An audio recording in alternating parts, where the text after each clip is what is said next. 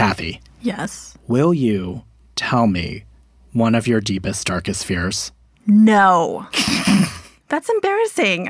Okay. Here's what we're going to do. On the count of 3, let's just both say a fear out loud. Okay, ready? 1, 2, 3. I live in constant fear that I am letting you down and that you will be disappointed in me. I think it has something to do with my parents, but I can't be sure. Also birds. Wow, look at us. From WNYC Studios, you're listening to Nancy. With your hosts, Tobin Lowe and Kathy Tu.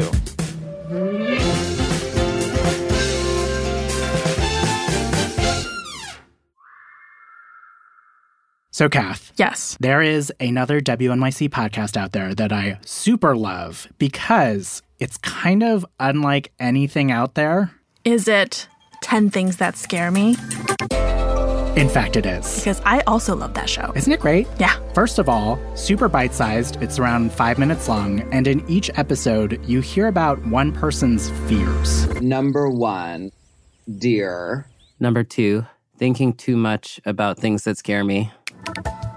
Number 3, underwater wiffle balls. Some fears are funny, some are more serious. Having my special needs son be able to hire good attendants. The man I once saw on the subway eating a full tub of cream cheese.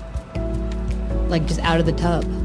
And you get to hear a little bit about the why. I think deer are really pretty, but they just have these tiny little, mouse brains. We're always doing the same mistakes. That's what I think. I think we go from Salem witch trials to McCarthyism to the anti-AIDS stuff in the 80s that I lived through to this now. And I just am I'm waiting for Nazi Germany again. So the reason we're bringing up 10 Things today is because we recently listened to an episode we loved. It's with Natalie Diaz, who is a queer Mojave poet, former professional basketball player, and a 2018 MacArthur genius. So today, we're going to play Natalie's episode of 10 Things That Scare Me. Mm-hmm. And then, Kathy, you're going to sit down and have a conversation with her.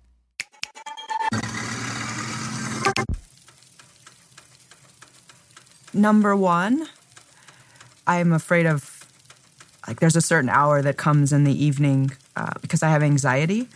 So if I don't get to bed at about, by 11 p.m., my anxiety kind of comes up and I get out of bed and do push-ups to push the anxiety out of my body. Sometimes Xanax helps. Push-ups or Xanax. Number 2, my body's limits. Number 3, I have a lot of fear that I would have another breaking point. About 5 years ago, I spent 3 months on my mother's couch, and I couldn't go anymore. I couldn't work anymore. I was in the middle of beginning a language revitalization program, which was very intense and very emotional work on my reservation with my elders. And it was really one of the scariest moments I've had is to wake up in the morning and then not know how you're going to get through the day. Part of that worry is that growing up, my mother had a really bad depression, and so she spent about 4 years in bed. And I'll never forget an image that just kind of burned into me as we came home from school one day, and my father, he had carried my mother to the shower to take a shower. She couldn't even do that. And so my brothers and sisters, we all helped him, wash her hair and stuff. And so that to me feels like a very real worry that I try to stay aware of.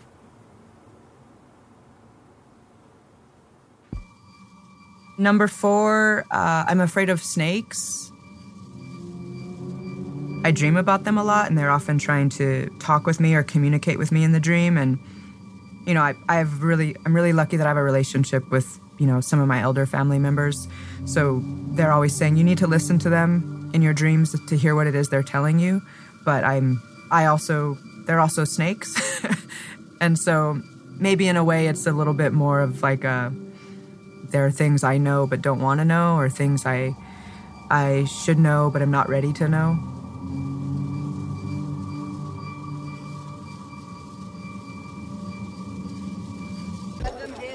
Number 5, I think a lot about wasting food.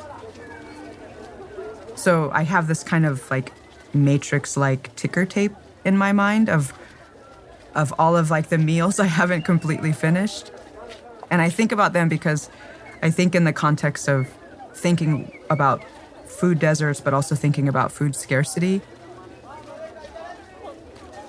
Number 6, food scarcity. Number 7, I am afraid that human beings have diminished the world in such a way that they can no longer exist on it at a very near point in the future. Number 8, something else I'm scared of is that the work that I've chosen to devote myself to is that it will have no effect on America. So I wake up often and think like, you're a poet, like, what are you doing? Okay, number 9. I have a fear and an awareness of white women. And I'm not saying I'm not also afraid of white men, but I feel like in many ways, white women are the cog in what can change in America. I feel like if anyone is going to reach white men, it's white women. But I feel like oftentimes white women are also afraid to sacrifice any comfort or any power. And I've also watched the way my mother has been treated by white women. Yeah, so one of her bosses was a white woman at the school, and this woman brought their change back from the trip that they had gone on. I guess they were given like per diem and they had to bring back change, but they brought it back in a pickle jar full of pennies and dumped it on my mom's desk instead of giving her dollar bills. And just to hear my mom tell us about that, that was like a first example to think, Number 10, the last one. I am afraid of like what I might compromise in order for America to love me. My name is Natalie Diaz, and these are 10 things that scare me.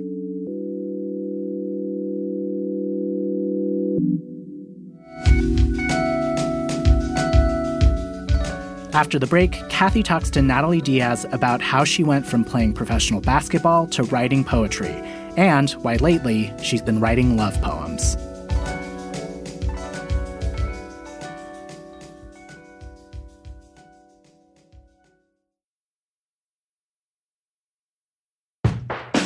And we're back.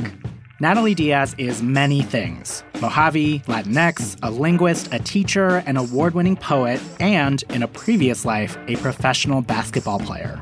So Natalie learned to play basketball as a kid on the Fort Mojave Reservation. And then as a teenager, she went to Old Dominion University on scholarship. In Tobin, her team was good. They went to the Final Four her freshman year. Ooh, impressive. And after she graduated, she went pro and played in Europe and Asia. But during that time of her life, Natalie said that she didn't openly identify as queer. When I played basketball, I didn't need a kind of straightforward language to say what I was, because I was mostly an athlete. And that's really all anybody cared about, you know. I see. And I mean, not that they didn't care about me as a person, but I was viewed as an athlete. Like, that's the lens I was looked through. And then after I stopped playing and I found myself moving into language in a different way, like one, my indigenous language and language revitalization, but also poetry and literature, I suddenly realized there was something that I was not naming about myself that was also letting me hide a part of myself. So there was a sequence of a few years, that maybe 2 to 3 years, when I was really uncomfortable even saying, queer poet. And then you start to realize, though, that, okay, these words are being used as naming, as a powerful, gesture of naming, of saying I exist, of saying I am here in this space. And so for me, it's a way of enacting a type of family, even among strangers. And that, I think, is really important. And that operates very similarly to the way basketball was. Like I could be on a court with any 4 other players, like, in a pickup game, for example, and I could not know them, but suddenly I have to find ways of knowing them. How much work was it to play professionally? I mean, the work isn't so much the work of the body, I think.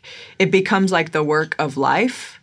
And for me, when it became too much is when I felt like I was missing out too much on another life that I knew was there. So like, I have a huge family, so being away from my family was really difficult. Do you still think of yourself as an athlete? Yeah, definitely. I mean, and sometimes to a fault. Like I was built through athletics. I think that way. In a way, my body was built on a court. And so I have this kind of literal and physical periphery that I can kind of see in a way I know that most people can't, like what's behind me. But that also is exactly the way my imagination works. I spend a lot of time in the periphery. And that's, I think, a lot of the reason why I've been able to do what I've been able to do, which is like to connect to people. And I think some of that has to do with what I learned on a basketball court. I think something that's helped me a lot is that I don't feel like I can ever lose on the page, for example, because I've really lost in a game. I've missed the shot that could have won the game. Like I've fouled the player who made the shot who won the game. And so that's like a real kind of losing, like a measurable kind of losing. And, things like a certain kind of confidence and, a willingness to be competitive, a willingness to lose. Some of those things have transferred over. But then, some of them have not. So it's been interesting to kind of see how that energy has reorganized to become the things that I need it to be now. Do you ever miss the squeaks of sneakers on a basketball court? I do. I dream about them. I dream about them for sure. And it's, it's silly because one of the first things I do when I get into a court, especially like my favorite are the old wooden courts. But the first thing I do when I get onto a court is like start squeaking around a little bit. Yeah, it's like, there's just something about like, oh, this space, and I think I probably lean into it a little more than I need to. So, I might be shooting baskets and I'll be squeaking enough to sound as if I'm doing a lot more out there. But there's something about that does, feel a lot like just kind of being barefoot at home even. Yeah. It's like that's when I'm most connected in a way to the ground, even though I'm on a court. So I really want to talk about your poetry. You write very vividly in your poetry about hunger and like literally not having enough to eat. And then two of the fears that you talked about was about food scarcity. Is this something that you experienced firsthand? Yeah, I mean, I grew up in a really big family. So I know what it feels like to have people bring you food. I know what it's like to watch my father go to, the welfare office and just say, I need help. We need help. Can you give me food stamps? We had this I think probably most Latina or Mexican families have one. We had this giant pot. We had one pot for menudo and one pot for beans. And so when we would come home and you could smell it from outside the house, but mom's cooking beans. And then we just know that pot, we would just have beans forever, Yeah. And so it was kind of like the, infinity bean pot. And the coloring of it just reminds me of a galaxy. It was just this deep black pot with these little speckles. You could have been looking up at our desert sky at night. But yeah, I mean, I think hunger of all kinds, right? If you've ever been in a position where you've been hungry, hungry for food, you've probably been in situations where you're hungering for other things as well. Certain kinds of love and attention, and that's shaped a lot. I think, a lot of these hungers are connected. Gotcha. I understand that you've been writing a lot of love poems recently. Is there a reason for that? Yeah, definitely. I mean, the love poem to me feels, it feels like a space where I'm the most possible. It's a lot like basketball again. You know, I have a freedom of not being defined by somebody else, but a freedom of engaging in language in all its complexities. What's most important for me is that question, like, don't I also deserve that? And that's, I think, what I'm asking constantly is, don't I deserve this? Don't I deserve pleasure? Don't I deserve love? Don't I deserve desire? Those are the things I'm asking, you know, in the love poems. That kind of makes me think about the last fear that you said in 10 Things, is that you're afraid of what you'd have to compromise in order for America to love you. What did you mean by that? Yeah, well, I think a lot of things, right? You know, for example, like, I write in the English language. Like, I write in a language, like, that one didn't include me, but also was then, like, weaponized to diminish me.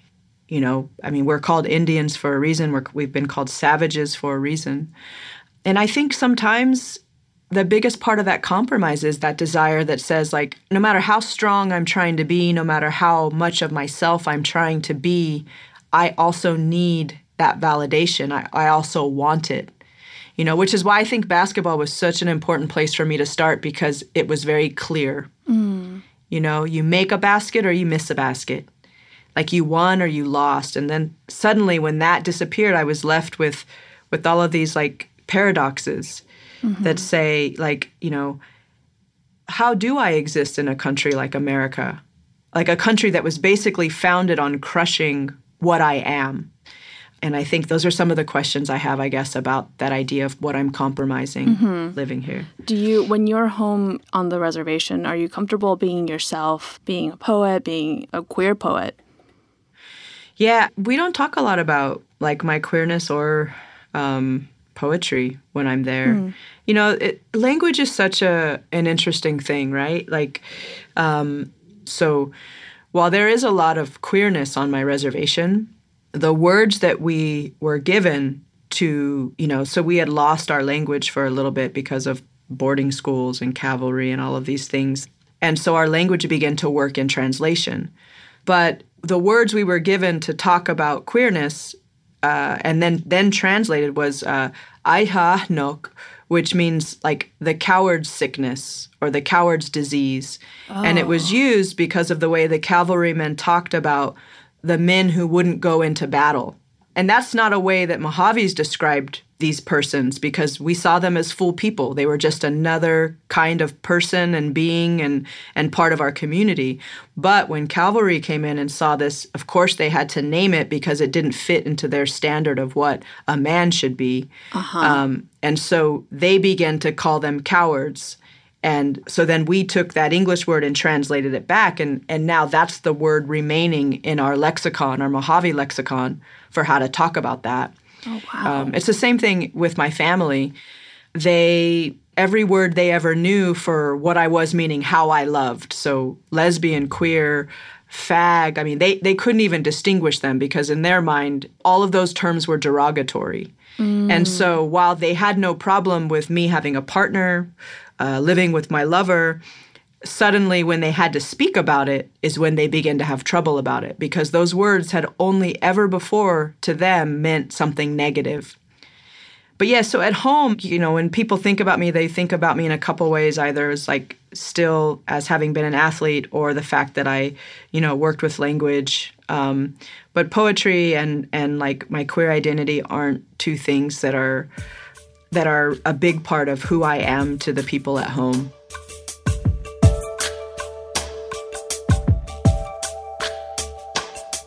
That's poet Natalie Diaz. By the way, if you want to hear more episodes of 10 Things That Scare Me, go to 10thingspodcast.com. And spoiler alert, Kathy and I both did one. Keep an eye out.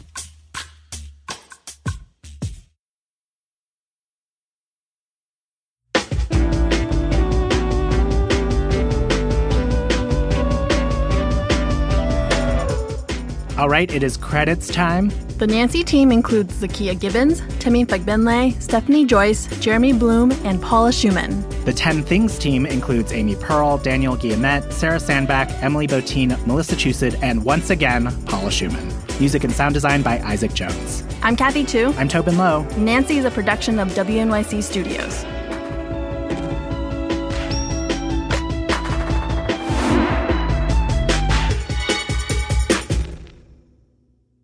Tobin, do your dinosaur voice. Hi, guys. I'm extinct. What are you doing today? Getting hit by a comet.